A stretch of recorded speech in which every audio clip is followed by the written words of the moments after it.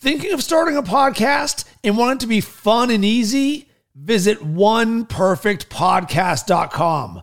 I've distilled my experience from over 1,000 episodes into a proven system to help creators and entrepreneurs launch high-quality podcasts effortlessly.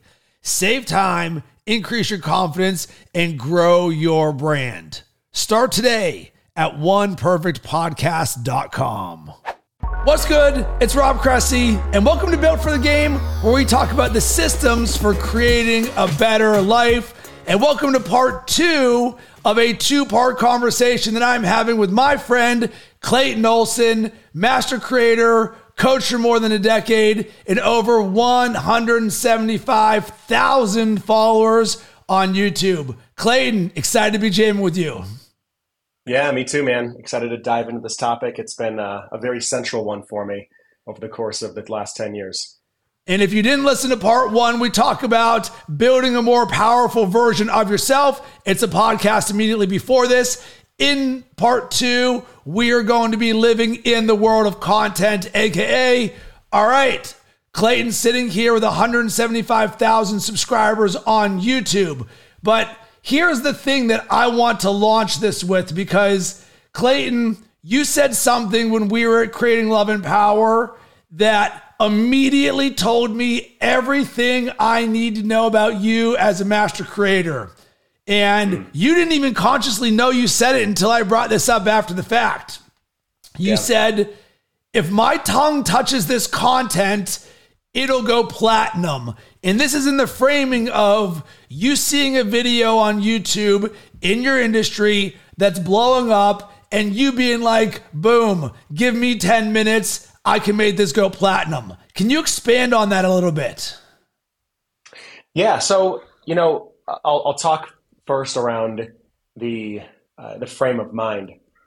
There's just a belief that I choose to operate with that I have also continued to gather evidence for in my life, where when an idea comes to me, or whether I am on YouTube and I'm looking at people that are in similar niches or categories or talking about similar topics, if I see a video that they're doing that has a title that seems to be ranking, I will take that title and I will create my own piece of content around that.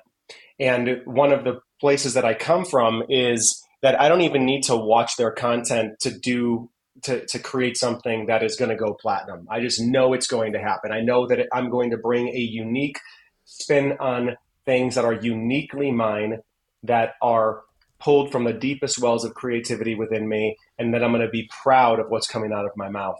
And from that place, from that belief and knowing and looking into the world for evidence of that, it makes the content game fun.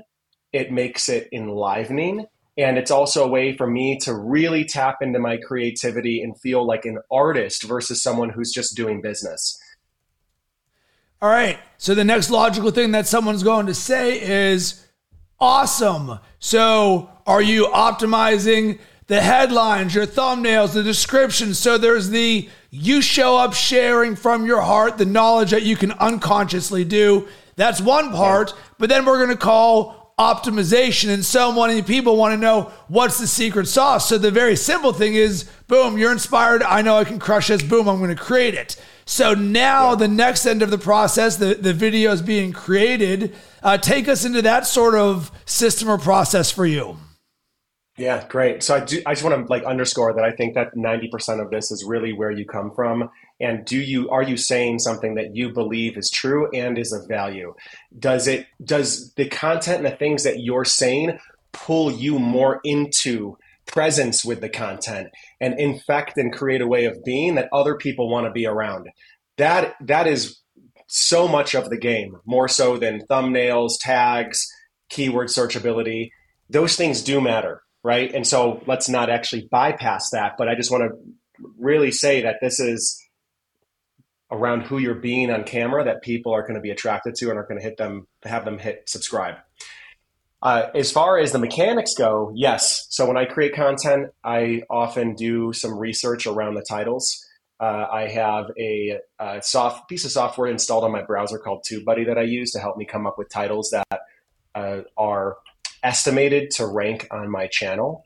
And the titles that I also choose are just ones that are related. I try to do this. There's typically two types of content that I create. I create like soul content that is just me having fun. And then I create content that is reach content, which is designed to get to more audience and really appeal to a particular pain point. Typically, it's around relationships for me. And I'll look at what's happening in the broader scheme of things, of what other creators are doing, what kind of videos they are creating that seem to be ranking. And I'll visualize, it's almost like a wave. It's like people are catching a wave and we're surfing. And so how do I swim over to that wave, plant my board and pop on it and ride it with them? And that means I will have a similar title to them. And also there's going to be a way in which I present my own information, my own take on things, optimize it with tags as well that are related to the keyword, put a thumbnail in there that typically has my face and then very clear, legible text next to my face. That might be 3 to 5 words max, and then builds out the description as well. And then after it's released, I'm engaged. People are commenting on the video. I'm commenting on the video as well. I'm replying to people, and I'm seeing all of it as an act of creation that has value to everybody that's involved, that sees it, that comments on it, that likes it. Love it. So next question then becomes length. Cool. I love the idea of turning on my camera and just being. Yeah. So let's talk about the length of this, because everybody loves to talk about themselves in theory. So it's like doing a 30-minute video. Most people can do it with their eyes closed if they just say turn it on and go. Doesn't mean it's right. What are your thoughts around length of content? Yeah, so what I'm noticing, and I have been consistently updating my thoughts on this through talking to different people and seeing what's been working and what has worked and what stopped working. And what I'm noticing is that it's the content with YouTube right now is going to fall into two camps.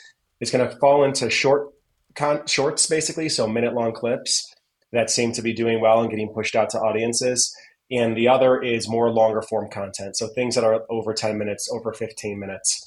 I built a lot of my channel on 5 to 7 minute videos, and what I've found is that does not seem to be working quite as well as the former now. So shorts and then longer form content. And you see a lot of this happening with some of the big names too, like these channels that are doing these 2-3 hour long podcasts, uploading those seem to be getting dished out to people for views. And then a lot of shorts these days, because YouTube is also noticing the trend of what TikTok has discovered, or maybe that TikTok has created, which is even shorter attention spans. And so YouTube's been really capitalizing on that and trying to get some of their market share back, in my opinion. What are your thoughts on, let's call it podcast repurposing? Because I think a lot of creators love the idea of, I'm recording the video, I'll just throw this on YouTube. I myself am not necessarily watching a lot of podcasts on YouTube, but then there's I'm just going to start chopping up my content from my podcast and turn them into shorts, which, welcome to Repurposing 101, which is good when you start building an omnipresent brand of Instagram, TikTok, Facebook, LinkedIn, YouTube. But here is the flaw in this system. Yes, the volume is great, but oftentimes the best shorts are designed hooks. Hey, here's my 3 tips for blah, blah, blah, versus when we're repurposing a podcast or long form content, we're usually just jumping in on a snippet that might not have a designed hook. So the content is not likely to be 100 out of 100. It might come in somewhere between a 40 and a 65 out of 100. That's true. Yeah, absolutely. So what's the question? So I'm curious your perspective on repurposing, because you're very intentional about YouTube. But here we are recording this podcast where it's going to go to the audio. I can do whatever I want with this video. But just because I post this video does not mean it's going to be successful, nor does it mean that just because I chop up these shorts and put them on YouTube Shorts, that doesn't mean those are going to be successful either. Yeah, true. Absolutely. Look, I do think that being intentional is important, because you're dealing with other people on the other side of the screen that are looking at content. And so if you have titles that are going to hook people's attention and also give them something that's worth watching, like a nugget of insight in that short, those are going to rank better. If you're going to say something that you can say in a really potent way that gets people intrigued and thinking, maybe confirms something they've been thinking about life or themselves, that piece of content is going to be powerful. If you're just chopping up segments and there really is not a lot of coherence and you're just trying to go for volume and not be intentional, I don't think that's going to be nearly as effective as being strategic with what you're putting out. And, I think for myself, how I approach this is I think I do a combination of both. On one level, I'm a co-host at a podcast called Shift to Freedom with my buddy Ben. And, I take his podcast that we do and I put them on my channel in their entirety. And then I also will chop up clips from that as well. And I'll use AI to help me pull some clips out from that and put them on my shorts. And, I realize that a lot of this is the assumption that I have is that all of my clients and future clients are watching my content.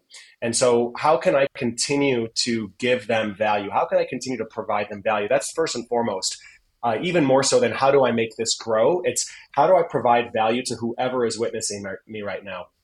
And then another way, Rob, that I really approach this whole process of content is through a lens of the infinite game. Simon Sinek wrote a book called The Infinite Game, where he talks about finite thinking versus infinite thinking. And finite thinking, I think, is looking at your YouTube channel and getting really attached to the views, attached to the likes, whether or not people are opting into your newsletter from that, and kind of being like, well, is it working? Are people seeing it? And look, I think there's a time and a place for that. And I think that if you have that as primary in your focus when creating content, you're going to get discouraged very quickly. And so the invitation is to move into an infinite way of thinking about content, which is, for me, my YouTube channel has been a vehicle for my own personal development. It has allowed me to learn how to speak and put ideas together in ways that I otherwise would not have been able to had I not built a YouTube channel. So I am sharpening the sword of my thinking through all of my YouTube content, which makes me a better coach, makes me a better speaker, makes me a better human being. And therefore, when that's primary, I care about views. I care about getting in front of the right people, but it's insulated by a quest for personal growth and the continued development of who I am through YouTube and through TikTok and Instagram. And this is how we're landing the airplane, because success leaves breadcrumbs. When I teach podcasting, one of my superpowers is I don't care about the downloads. Irrelevant for me, because if you have something inside of you that can help even one person, it's your duty to share it with the world. And I love sharing and creating and connecting. And this is an opportunity, like you said, to sharpen my sword as a creator and as a coach. And when you come from this place, you're not concerned if there's 57 people or 57,000 people, because at the end of the day, an artist paints because they love to paint. An artist doesn't only paint because they can sell something. Of course, there's a dynamic between the two, but if you fundamentally come from the place of the infinite game, complete game changer. So Clayton, really enjoyed both of our conversations. Where can everybody connect with you? Yeah, so you can go to my website at ClaytonOlsonCoaching.com, and you can join my newsletter for some of my most insightful writings on leadership, love, relationships. And then I also got a YouTube channel, Clayton Olson Coaching, and you could subscribe there for basically to see what I'm up to on that channel. And we would love to hear from you all in the world of creation. What is your mindset for being a prolific creator as it relates to your content? You can hit me up on Instagram or LinkedIn at Rob Cressy.